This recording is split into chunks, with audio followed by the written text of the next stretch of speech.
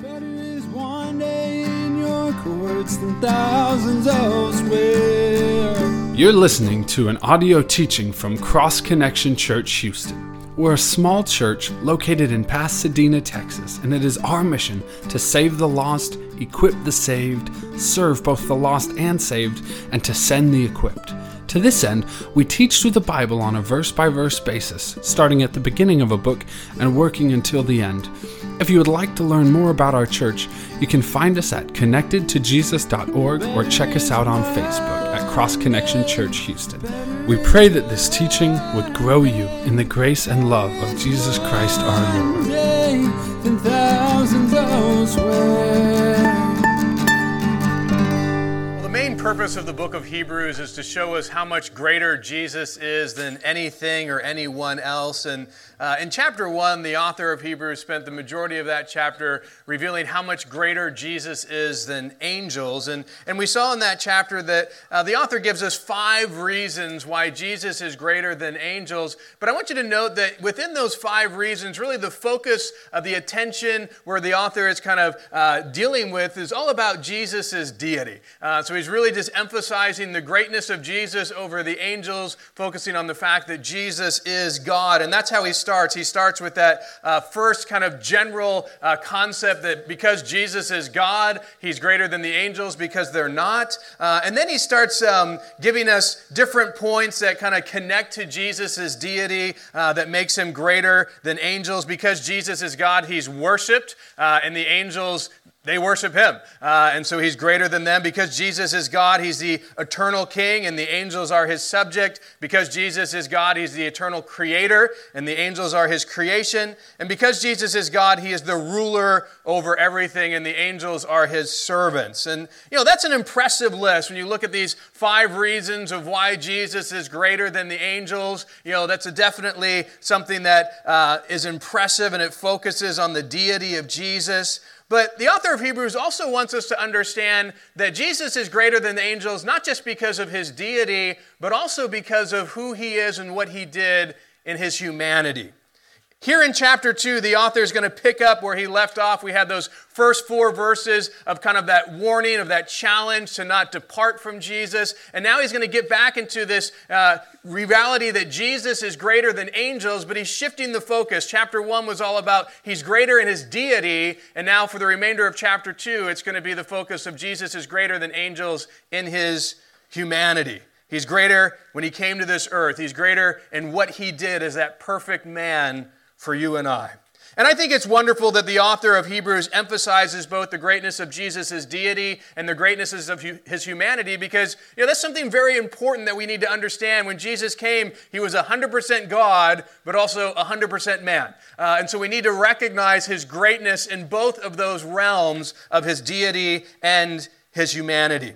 Now, something I love about what we're going to be seeing this morning about the greatness of Jesus and his humanity is that the author of Hebrews is going to point out 4 things that Jesus did while he was here as a human on this earth. But the significance is why he did it. He did it for you. He did it for me. And so, when you look at the chapter 1, that's an impressive list. It's an impressive list of who Jesus is as God and all the things connected to his deity. But you know what? I love chapter 2 because it really emphasizes not just the power of Jesus and the majesty of Jesus and the honor of Jesus and the glory of Jesus, which we saw in chapter 1 with him being worshipped, him being creator, him being king, him being ruler. But now we see something which really kind of just demonstrates his love for us. Because we see these 4 things were specifically done for us. It's not just Jesus is great because he's God and he deserves worship and he's king and he's creator and he's ruler, which is all important. But now we're going to see, but then he became one of us, and look at these things that he did for us because he loves us. And so really, as we look at this, for me, this chapter is more personal than chapter 1. They're both amazing and important to see the greatness of Jesus, but this one deals with what he did for you, what he did for me. And so hopefully it's encouraging as we look at Jesus in his humanity and what he came to accomplish for you and for I. And so we're going to see the greatness of Jesus this morning in those things. Now, we're going to start with the first thing. that the author of Hebrews reveals about why Jesus in his humanity is greater than the angels, and we see that in verses 5 through 9. For he has not put the world to come of which we speak in subjection to angels, but one testified in a certain place, saying, What is man that you are mindful of him? Or the son of man that you take care of him? You have made him a little lower than the angels. You have crowned him with glory and honor, and set him over the works of your hands. You have put all things in subjection under his feet. For in that he put all in subjection under him, he left nothing that is not put under him. But now we do not yet see all things put under him, but we see Jesus, who was made a little lower than the angels, for the suffering of death, crowned with glory and honor, that he, by the grace of God, might taste death for everyone. In these verses, the author here brings up an important reality of something that God has given, a role that God has given, a role of dominion and authority that God has given to mankind over the world. And he did this for mankind, not for angels. Notice that it is to mankind that God has made this world subject. He did not make the world subject to angels. And the author quotes from Psalm chapter 8, verses 4 through 6, which speak about the dominion that God has given to mankind over the world. And it says, What is man that you are mindful of him? Or the son of man that you take care of him? You have made him a little lower than angels. You have crowned him with glory and honor and set him over the works of your hands. You have put all things in subjection under his feet. Now, as the author of Psalm 8 writes about this reality of the dominion that God has given to mankind, he's in awe of what God has done for man, in awe of the role that God has given to man of this authority and dominion over the world. And so he asked this question to start, what is man that you would be mindful of him, that you take care of him? He recognizes we don't deserve this. We don't deserve this authority. We don't deserve this dominion that God has given to us. And then he tells us what God has done. He's crowned mankind with glory and honor and set us over the work of his hand. And he's put everything in subjection under his feet. Now, the author of Hebrews is only quoting Psalm 8, verses 4 through 6. But if you go to Psalm 8 and you keep reading, in verses 7 and 8, we're given some examples of the things that were put into subjection to mankind. We're told all sheep and oxen, the beasts of the field, the birds of the air, the fish of the sea. And the reason that these specific things are important to note, they're kind of just listing the fact that we've been put over everything, is if you go back to Genesis chapter 1, that's the same terminology used as we see God giving mankind dominion over the world. You see, Psalm chapter 8 and the author of that is basically just speaking of something that Genesis chapter 1 clearly reveals that God had given to mankind all the way back in the Garden of Eden. And so let's read that in Genesis chapter 1 and see what I'm talking about. Verses 26 through 30 says, Then God said, Let us make man in our image, according to our likeness. Let them have dominion over the fish of the sea, over the birds of the air, over the cattle, over all the earth, over every creeping thing that creeps on the earth. So God created man in his own image. In the image of God he created him. Male and female he created them. Then God blessed them, and God said to them, Be fruitful and multiply, fill the earth, subdue it, have dominion over the fish of the sea, over the birds of the air, over the living things that moves on the earth. And God said, See, I have given you every herb that yields seed, which is on the face of all the earth, and every tree whose fruit yields seed. To you it shall be for food. Also, to every beast of the earth, to every bird of the air, and to everything that creeps on the earth, in which there is life, I have given every green herb for you. And it was so.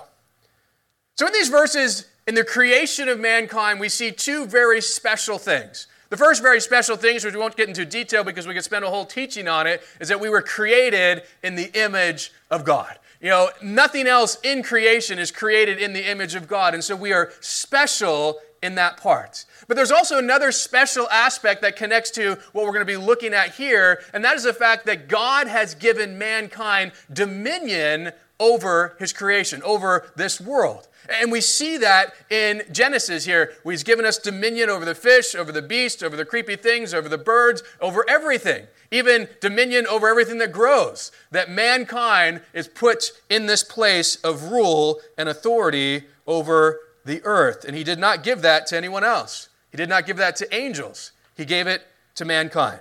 Now, unfortunately, as we know, in the garden, things were going well until all of a sudden we screwed everything up through our sin. And sin had some significant consequences. The one that God warned them, you eat of this fruit, you will surely die. We know that death came from sin. Separation from God came from sin. But something else came. The dominion that we had, that right to rule, that dominion now has been forfeited because of sin. Mankind can't even take care of himself. He can't even resist his own sinful urges, so he has no ability or capability to rule and to be in dominion over the earth the way God had intended it to be back in the garden. Now notice that the author of Hebrews is not speaking about the past dominion. He's not speaking about what God gave in the garden. He's speaking about a future dominion where mankind will once again have dominion that it forfeited in the garden. Notice what he says in verse 5. For he has not put the world to come, of which we speak, in subjection to angels. So he's not saying, looking back to Genesis, he's looking forward. The world to come, God did not put in subjection to angels. And this is quite significant because God says, here, Adam, here, Eve, I put everything under subjection to you. You have dominion, and we failed through sin. And well, in the future, God's going to say, you know what? I am not going to change that and give it to angels now. I'm going to continue with mankind. They are the ones that I'm going to give once again this dominion to rule over the earth. Now, what does the author mean when he speaks of the world to come? And there's two main possibilities, and commentators kind of differ as to what it is. The first one thought is the new earth that God will create. If you look in Revelation, he's going to destroy this one, and he's going to create a new earth. And so the world to come could be referring to this new earth that God will create. And others believe that it's speaking about the 1,000-year reign of Christ, that there's going to be a very different type of world when Christ reigns. And the Bible speaks of, a lion and lamb laying together and this peace that's going to, because the ruler, the Prince of Peace, Jesus Christ, will be on the throne. But regardless of which one it is, the important thing to note is that with both of those, Jesus is ruling. He's definitely ruling in the 1,000-year reign, but he's also ruling on the new earth as well. And that's one of the main points the author wants us to see in verses 8 and 9. So after he quotes Psalm 8, which speaks of this dominion that God has given to mankind over the earth, notice what the author says in verses 8 and 9. For in that he put all in subjection under him, he left nothing that is not put under him. But now we do not yet see all things put under him, but we see Jesus, who was made a little lower than the angels for the suffering of death, crowned with glory and honor, that he, by the grace of God, might taste death for everyone. So the author of Hebrews kind of sums up Psalm 8 by saying, God has put all things in subjection to mankind, but then he brings out this important reality that would have been obvious to everyone, should be obvious to us, but we do not yet see all things put under him. Well, God has given dominion to mankind. Everything in this earth is supposed to be in subjection to man, but all we got to do is look around and we realize that's not the case. That's not how things are right now. And so there's this problem. So Psalm 8 is speaking about something that has not yet been fulfilled. We do not yet see all things subject to mankind. And that's the bad news. And the bad news is, the reality is, our sin has caused this problem. It's our sin that has forfeited that dominion that was given in the garden. But then in verse 9, the author shares the good news. Hey, we've been given this dominion, but we look around, we see we don't really actually have it because of sin, but we don't see man's dominion right now, but what do we see? We see Jesus, who was made a little lower than the angels, and for the suffering of death, crowned with glory and honor, that he, by the grace of God, might taste death for everyone. So the author is contrasting what we don't see with what we do see. And what we don't see is the bad news, and what we do see is the good news. We don't see all things in this world put under mankind. We don't see mankind having the dominion over the world that we were given in the garden because of our sin. And that's the bad news. It's a consequence of our sin, something that we've lost because of our sin. But the good news is what we do see. We see Jesus. And I want you to note the four things that the author reveals that we see in Jesus. First, that we see that Jesus took on humanity. That's what it means when it says Jesus was made a little lower than the angels. Because as we already looked at in chapter 1, Jesus is far above them. We saw all those reasons why as he sits on the throne in heaven. But he left the throne in heaven and he became a man. And so he was made a little lower than the angels, even though he has risen above the angels and who he truly is as God, and is speaking of his humanity. Second, we see that Jesus, while he was a man, he suffered death. Third, we see that because Jesus suffered death as a man, he was crowned by the Father with glory and honor. And fourth, we see that Jesus, by the grace of God, died as a man so he could taste death for everyone. He died on the cross for the sins of everyone so that anyone who puts their trust in him can be forgiven, can be saved of their sins. So the author of Hebrews reveals that in the Garden of Eden, God gave mankind this dominion over the earth, this wonderful responsibility to rule and reign, but we forfeited that dominion because of our sin. But in the world to come, mankind will once again have dominion over the world, and the reason that's going to happen is because of what Jesus did. He paid for the thing that hindered us, that forfeited it. Our sin was the problem. Jesus dealt with that sin, but not only that, as a man, he took dominion over the world once again. So he can rule and reign, and then we can rule and reign with him and give us that privilege to do that. And that's something that if you look at the 1,000-year reign of Christ, the wonderful truth is you and I, as the Bible speaks of, it's not just Jesus ruling, we are ruling with him. And we get to rule and reign and have dominion over the earth like we were once given in the garden. David Guzik wrote this: God gave man dominion over the earth, but man forfeited his power, not his right or authority, to take that dominion through sin, and the principle of death took away the power to rule. But Jesus came, and through his humility and suffering, he defeated the power of death and made possible the fulfillment of God's promise that humans will have dominion over the earth, fulfilled both through Jesus' own dominion and the rule of believers with him. Notice that when Jesus took on humanity, he fulfilled what was intended for mankind from the beginning. And that's something that's amazing when you see Jesus here on this earth, is that he had complete dominion and rule and authority over everything in this world. And you see that as he was able just to, hey, we need money. I can command a fish to come with money in its mouth. Hey, people are fishing and they don't catch anything all night. He can command those fish to go straight into the net. There's a storm, he can stop it. There's water, he can walk on it. There's broken lives, he can heal them. He can raise people from the dead. He had full dominion and power over the things of this earth. And most importantly, he paid for the sin of mankind, which was a thing that was keeping us from the dominion we were given back in the garden. You know, Romans chapter 5 speaks of what Adam's sin did to mankind. We think, man, Adam, you really blew it. But the bottom line is we all would have blown it. We all have sinned. But we see the consequence of what Adam did to us versus the blessing of what Jesus in his sinless life and sacrifice has done for us. And I'll read that. Romans 5, verses 18 through 21 says, Therefore, as through one man's offense, speaking of Adam, judgment came to all men, resulting in condemnation, even so through one man's righteous act, speaking of Jesus, the free gift came to all men, resulting in justification of life.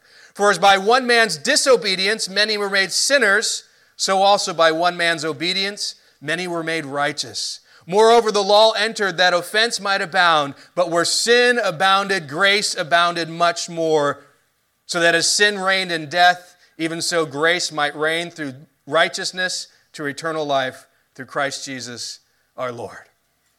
And what a wonderful contrast of all that Adam did in his sin that just brought us into this horrible place versus what Jesus did in his righteous, sinless life and sacrifice for us, gave us the free gift of salvation. So the first reason why Jesus in his humanity is greater than angels is because Jesus conquered sin and death and took dominion over the earth and made it possible for mankind to have that dominion as well. And no angel could do that. No angel has dominion over this earth. That's the first thing that the author of Hebrews wanted us to understand. God never gave it to them, that they don't have that. They never will have that. That was something specifically given to mankind. And so no angel could take our sin. They couldn't conquer death. They couldn't make it possible for us to retain our dominion over the earth. Only Jesus had the power and the ability to do that. And it's another reason why Jesus is greater than the angels. Now remember, the recipients of this letter, they're considering leaving Jesus to go back to Judaism, and they need to remember how the greatness of Jesus has impacted them personally. They've been able to see how much greater Jesus is in the prophets, how much greater Jesus is in his deity over the angels, and now it's getting more personal. Don't forget what Jesus did in his humanity specifically for you. You can't forget that as you're thinking, well, maybe we'll go back into Judaism, understand the greatness of Jesus and what he accomplished in his time here on earth for us.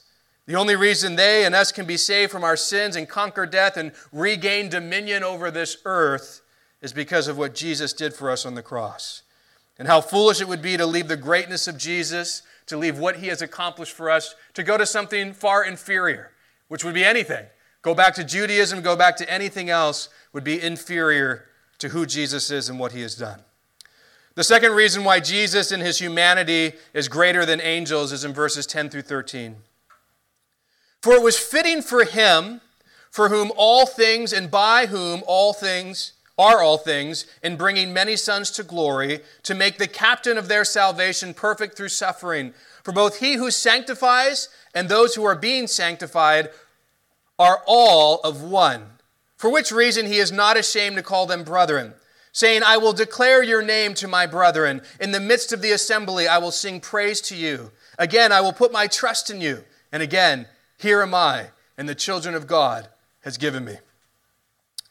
Here the author of Hebrews shares with us something that was fitting for God the Father to do through Jesus, to do for us through Jesus. We're told that God the Father brought many sons to glory. Now that word glory is speaking of heaven. And many sons is speaking of this wonderful adoptive relationship that God has adopted us and made us his children. And we're given two reasons why God was able to do this. Why is it that God is able to enable us to come into glory, to his presence in heaven for all eternity? Why is it that God was able to adopt us and make us go from enemies to children?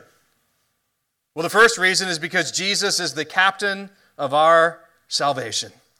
The Greek word here translated captain means the chief leader, one that takes the lead and pioneers the trail for others to follow. It also can be used as an author, someone who is the source and cause of the story. Jesus is the captain. He's the chief leader. He's the author. He's the source of our salvation, the cause of why you and I are able to be saved, because he is the one who made our salvation possible by suffering on the cross for us, by taking the judgment of God for us. And not only did Jesus sacrifice himself on the cross to enable us to be saved from our sins, but also to enable us to be adopted as God's children and to give us an eternity in heaven with the Lord. So the first reason why God was able to make us his children, allow us into heaven, is because Jesus is the captain of our salvation. He died for us and made that possible. The second reason is because of Jesus' sanctifying work in our life that makes us one family and makes us brothers and sisters of Christ. We are told, for both he who sanctifies and those who are being sanctified are all one, for which reason he is not ashamed to call them brethren. The reason that you and I couldn't have a relationship with God is because of our sin. Our sin separated us from God. He was holy. We are sinful. And so what Jesus did on the cross to pay for our sin, it took us from this place of sinful people, but now God can see us as holy, as sanctified. And now we can have a relationship with God, and now we can be children of God and brothers and sisters of the Son of God, Jesus.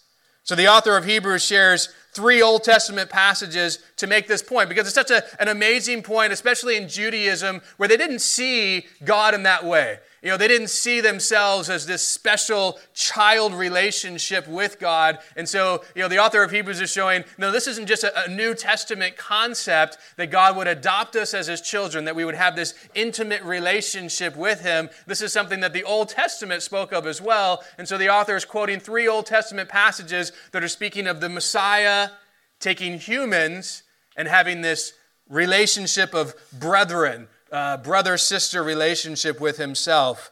And he says, I will declare your name to my brethren. In the midst of the assembly, I will sing praise to you. And again, I will put my trust in him. And again, here I am.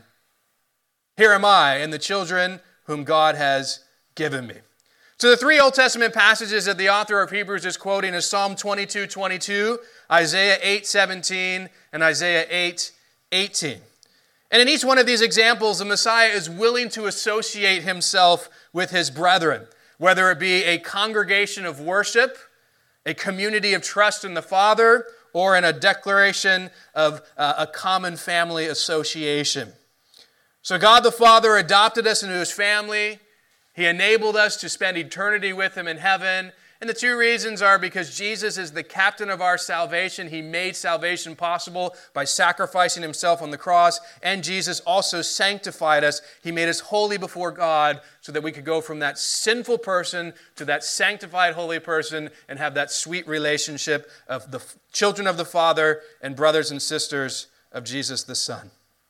So the second reason why Jesus in his humanity is greater than the angels is because Jesus saved us, sanctified us, and made us children of God, and no angel could do that. As we looked at that first time we were looking at angels, they're impressive beings. God uses them to do quite significant things, but we need to understand no angel has the power to save us. No angel has the power to make us holy. No angel has the ability to enable us to be adopted into the family of God. Only Jesus was able to do that for us, which makes him much greater than angels. So for those considering leaving Jesus and going back to Judaism, going back to something other than Jesus, they need to remember where their salvation, where their sanctification, where their relationship of child-father relationship with God has come from. It comes from Jesus and the work he did on the cross. No one in Judaism, and we already looked at all the prophets, Jesus is greater. And you look at all these people that Judaism elevated and looked at as, man, they're so wonderful. None of them, no angel, no person, could accomplish what Jesus did. He is greater than all, but he has also given us the greatest thing of all, our salvation and our sanctification. And so it would be so foolish to ever depart from him. The third reason why Jesus in his humanity is greater than the angels is in verses 14 and 15. Inasmuch then as the children have partaken of flesh and blood, he himself likewise shared in the same, that through death he might destroy him who had the power of death, that is, the devil, and release those who through fear of death were all their lifetime subject to bondage. When Jesus left his throne in heaven and became a man, he became one of us. He took on flesh and blood, which is what we have. And the ultimate reason for why Jesus did that was that he could die in our place. And the only way that Jesus could die in our place was to be one of us. If we want to die in our place, he has to be one of us and take our sin upon himself and die. And that's exactly what Jesus did. And the author of Hebrews tells us 2 wonderful results that transpired because of Jesus' death for you and for me. The first thing is that Jesus' death destroyed the devil who had power over death. Jesus' death conquered the devil, and it conquered the power that the devil has over your life and over my life. You see, the Bible tells us that we were slaves to sin and our master was the devil. Before we accepted Christ, that was our situation. That's where we were at. We were in bondage to Satan, bondage to sin, and it was the death of Jesus Christ on the cross for our sin that conquered death, that conquered that slavery, that bondage to Satan, and that brought us freedom. That we could go from slavery to Satan to child of God. It's only possible because of what Jesus has done on the cross for our sin. And so when you accepted Jesus, guess what? The devil lost that power that he once had over your life. So the first wonderful thing that Jesus' death accomplished for us is it destroyed the devil who had power over death. And the second wonderful thing that Jesus' death accomplished is Jesus' death released us from the fear of death that held us in bondage.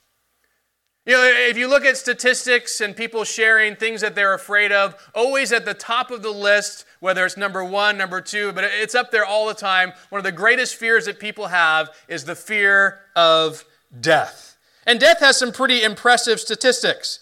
10 out of 10 people born, they're going to die.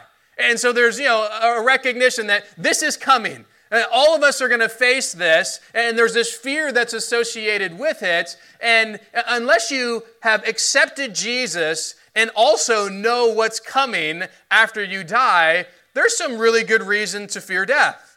The Bible is very clear. For those who have not accepted Jesus, there's great reason to fear death. I mean, some people are fearful of the pain. Some people are fearful of, having to leave their loved ones behind. And I get those, those feelings. But if they don't know Jesus, there's a much greater fear that they should have. And that is the fear of God's judgment upon them for all eternity in hell, which is what the Bible says they are going to face if they do not accept Christ in this life. And so for people who don't know Jesus, they should be afraid of death. I mean, death should be the greatest fear that they have, and not for a lot of the reasons that they think, but for the ultimate reason that the Bible tells us of the judgment of God that awaits them when they die. But what the author's trying to do is not, rain on our parade. He's trying to encourage. For those of us who have put our faith in Jesus, we should not fear death. Hey, if you know Jesus, then you know where you're going. You know that when you die, hey, you're going to go be in heaven. You're going to be in a place where there's no more sickness, there's no more sadness, there's no more tears, there's no more pain. You get to spend eternity in the presence of Jesus Christ. I mean, death is a blessing to us. Yeah, it might be painful as we die, but man, we're leaving this world that's full of sin, that's full of problems, that's full of difficulty, that's full of hardship, and we're going to be in the greatest place with the greatest person ever. And so as believers, there should not be a fear of death like there is with unbelievers. Jesus gave us a promise that we really need to hold on to. In John 11:25 and 26, he says, I am the resurrection and the life. He who believes in me, though he may die, he shall live. And whoever lives and believes in me shall never die. Do you believe this? And this is that question, I can declare it, but it doesn't do anything for you if you don't believe it. You're going to still be fearful if you don't believe in the reality of what Jesus accomplished for us. That when we die, we truly do have the hope, the certainty of heaven. That's where we know we're going. And if that is something that you're confident in, it should remove the fear of death. There's a little boy with his father, and they were driving down a country road with the window down and enjoying the beautiful weather, and all of a sudden a bee flies into this car, and the boy is deathly allergic to bees, and he starts freaking out and screaming, and his father is worried as well, and his father reaches out, and he grabs the bee in his hand. And a few moments later, his father opens the hand, and the bee starts buzzing around again, and the kid's freaking out again. And the father just tells his son to look at his hand, and there in his hand is the stinger from the bee. And he tells his son at that moment, do you see this? You don't need to be afraid anymore because I have taken the sting for you, and the bee can no longer hurt you. As Christians, we don't need to be afraid of death anymore. And the reason why is because Jesus took the sting of death away. Death can no longer hurt us like it can to those who don't trust in Jesus. 1 Corinthians 15:55 through 57 shares wonderful truths about what Jesus did over death. Oh, death, where is your sting? Oh, hell, where's your victory? The sting of death is sin, and the strength of sin is the law. But thanks be to God who gives us the victory through our Lord Jesus Christ. Death has lost the sting over you and over me who have placed our faith in Jesus Christ, because he gives us victory over death, because he conquered death. He was victorious over death, and now we can be as well. So the third reason why Jesus in his humanity is greater than angels is because Jesus' death destroyed the devil and the power of death and released mankind from the fear of death, and no angel could do that. No angel can save you from the devil, the power of death. You know, if our hope was in angels, we surely have a lot of reason to fear. Because guess what? If our hope was just in angels, then when we die, we're going to be judged. When we die, we're facing hell. If angels were the only hope we had, then we should be full of fear, because they can't help us. They cannot conquer death for us. They cannot pay for our sin. And so we would be in quite a bad place if we were looking to angels instead of looking to Jesus. Now, it's important to remember the recipients of this letter, the reason that they were even considering leaving Jesus and going back to Judaism was because of persecution. They were being killed for following Jesus. And so, death was a real reality that could be very imminently coming for themselves. They recognize, I have this loved one who's been killed, and I have this friend who's been killed, and I know that there is this threat upon my life because I follow Jesus. And so, there was this reality that I'm sure many of them had a fear of death because it was coming, and it was probably coming soon for many of them. And they needed to remember that in all of this, they don't need to fear death because Jesus has conquered it. And the worst thing that can happen to them in this life is that their life is taken, but to know where they're headed, to know how much greater it's going to be in heaven. And it's only Jesus that can do this for us. Only he is the one who could conquer death, but also remove the fear of death that you and I once had. So these believers and us who are facing death, we need to look to Jesus, not try to get away from him. They need to realize the best place they can be is connected to Jesus and all that he has done to conquer death, not go back to Judaism and the law, which doesn't do anything for their death. The fourth reason why Jesus in his humanity is greater than angels is seen in the final verses of chapter 2, verses 16 through 18. For indeed he does not give aid to angels, but he does give aid to the seed of Abraham. Therefore, in all things, he had to be made like his brethren, that he might be a merciful and faithful high priest in things pertaining to God, to make propitiation for the sins of the people. For in that he himself has suffered being tempted, he is able to aid those who are being tempted. Here we're told that Jesus doesn't give aid to angels, but he does give aid to another group. He gives aid to the seed of Abraham. Now, this term seed of Abraham is not just referring to the physical descendants of Abraham. It's used more in the New Testament concept that we see in verses like Galatians 3:7, which says, "Therefore know that only those who are of faith are sons of Abraham." Romans, Galatians, they build this whole case that if you truly want to be connected to Abraham, be like Abraham, who was this man who had faith in God. And so it's through faith that we're connected, not just a natural physical descendant of being Jewish, that no, the real connection is those who put faith in Jesus. And so the author ultimately is saying, hey, God doesn't give aid to angels, but he does give aid to those who have placed their faith in Jesus. And notice the reason we're given for why Jesus is able to give us the aid that we need in all areas of life. And I hope this comforts you, because I think there's some times where we feel like, well, Jesus doesn't understand. Jesus couldn't give me aid here. Jesus couldn't help me in this situation. He doesn't know how I'm feeling. He doesn't know what I'm experiencing. He doesn't know about this temptation. And we get those kind of thoughts in our mind, and what Hebrews reveals is actually, that's not true. Notice what we're told. Therefore, in all things, he had to be made like his brethren, that he might be a merciful and faithful high priest in things pertaining to God, to make propitiation for the sins of the people. For in all that he himself has suffered, being tempted, he is able to aid those who are tempted. Notice what we're told here. In all things, Jesus was made like us. When Jesus became a man, he took on all things that we experience, all things that we're tempted by, the things that we suffer through. Jesus took it all on. He didn't just take on flesh and blood and kind of like, well, here I am, God in flesh, and I kind of remove myself from the majority of what you guys have to deal with and suffer through and be tempted by. No, I'm taking it all. I'll go through it all. I'll experience it all, just like you and I have to experience it all as well. In every way, he was made like you and I. And notice there's two reasons why this is important. The first reason is so that he might be a merciful and faithful high priest in things pertaining to God to make propitiation for the sins of the people. What's one of the jobs of the high priest? To make propitiation, to make atonement for the sin of the nation of Israel. But in order for the high priest to present these things for the people to make atonement for their sin, he had to be one of them.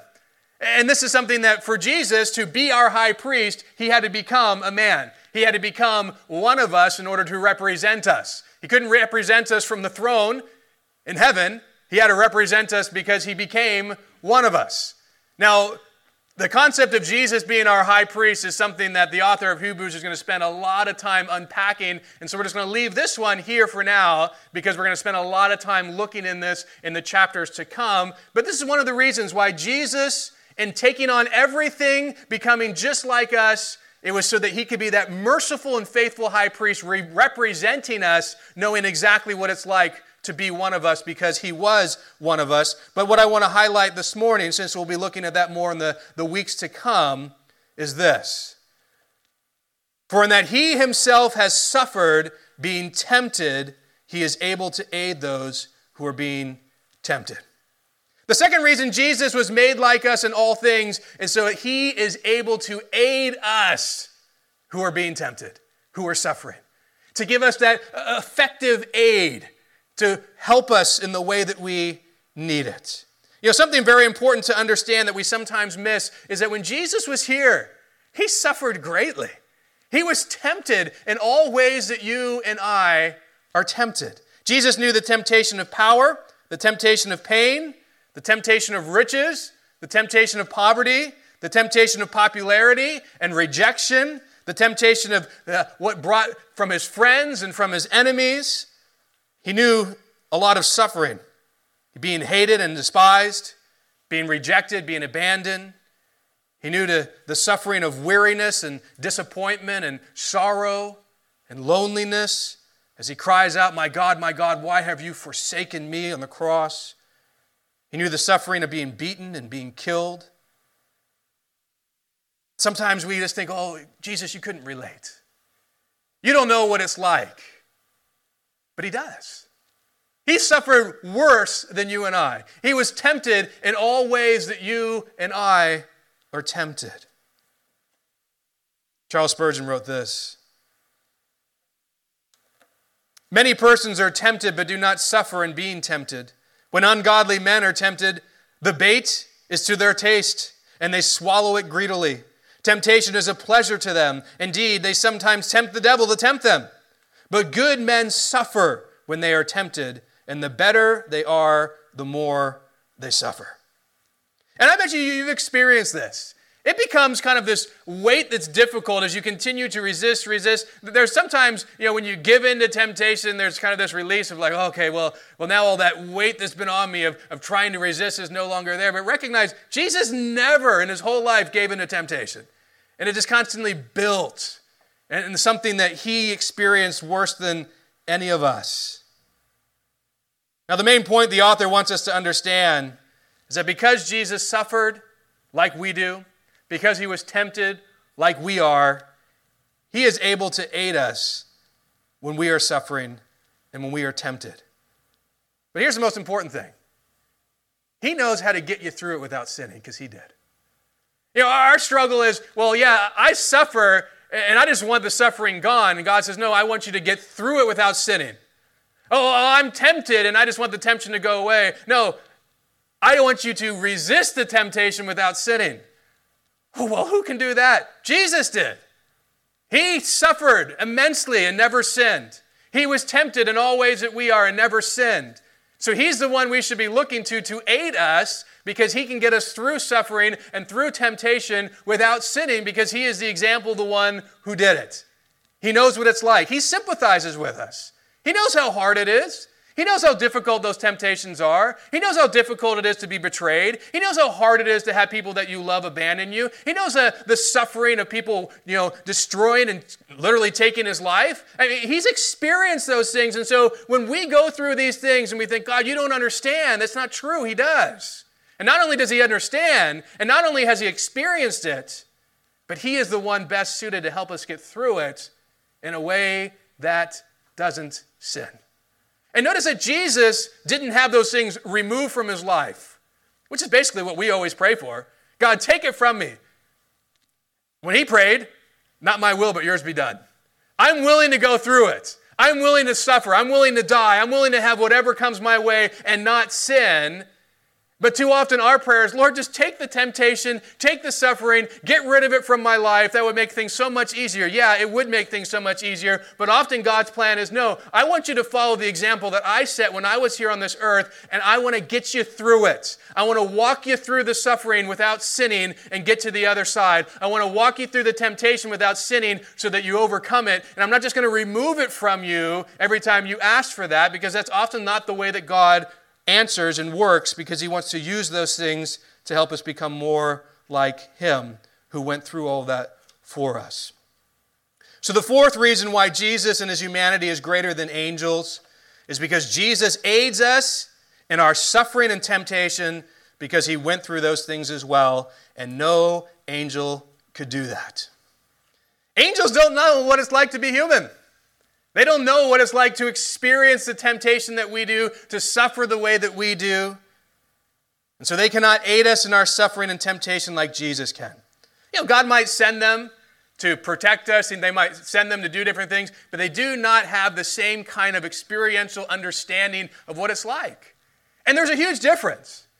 Early on in my, church ministry, there were people in the church before I got married who had miscarriages, and, I tried my best to try to comfort and console, but there was a huge difference when Jenny and I had 2 miscarriages. All of a sudden, there was an experiential knowledge that was very different. I knew that was bad, I knew that was, sad, and I tried my best beforehand to try to really help.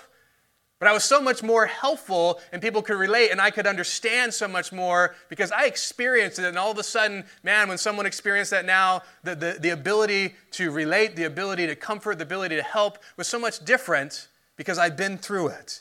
And we've all experienced that. You want to, in those moments, you want people who have gone through it to be around you because, hey, I want someone who's gone through it, who's got to the other side, who's made it. Those are the people that are going to be encouraging, not someone who has no idea of what I'm going through right now. And we need to understand, even if you don't have those people around you, there's one that always knows what you're going through, and that is Jesus. Jesus came to this earth as a man. He conquered sin and death.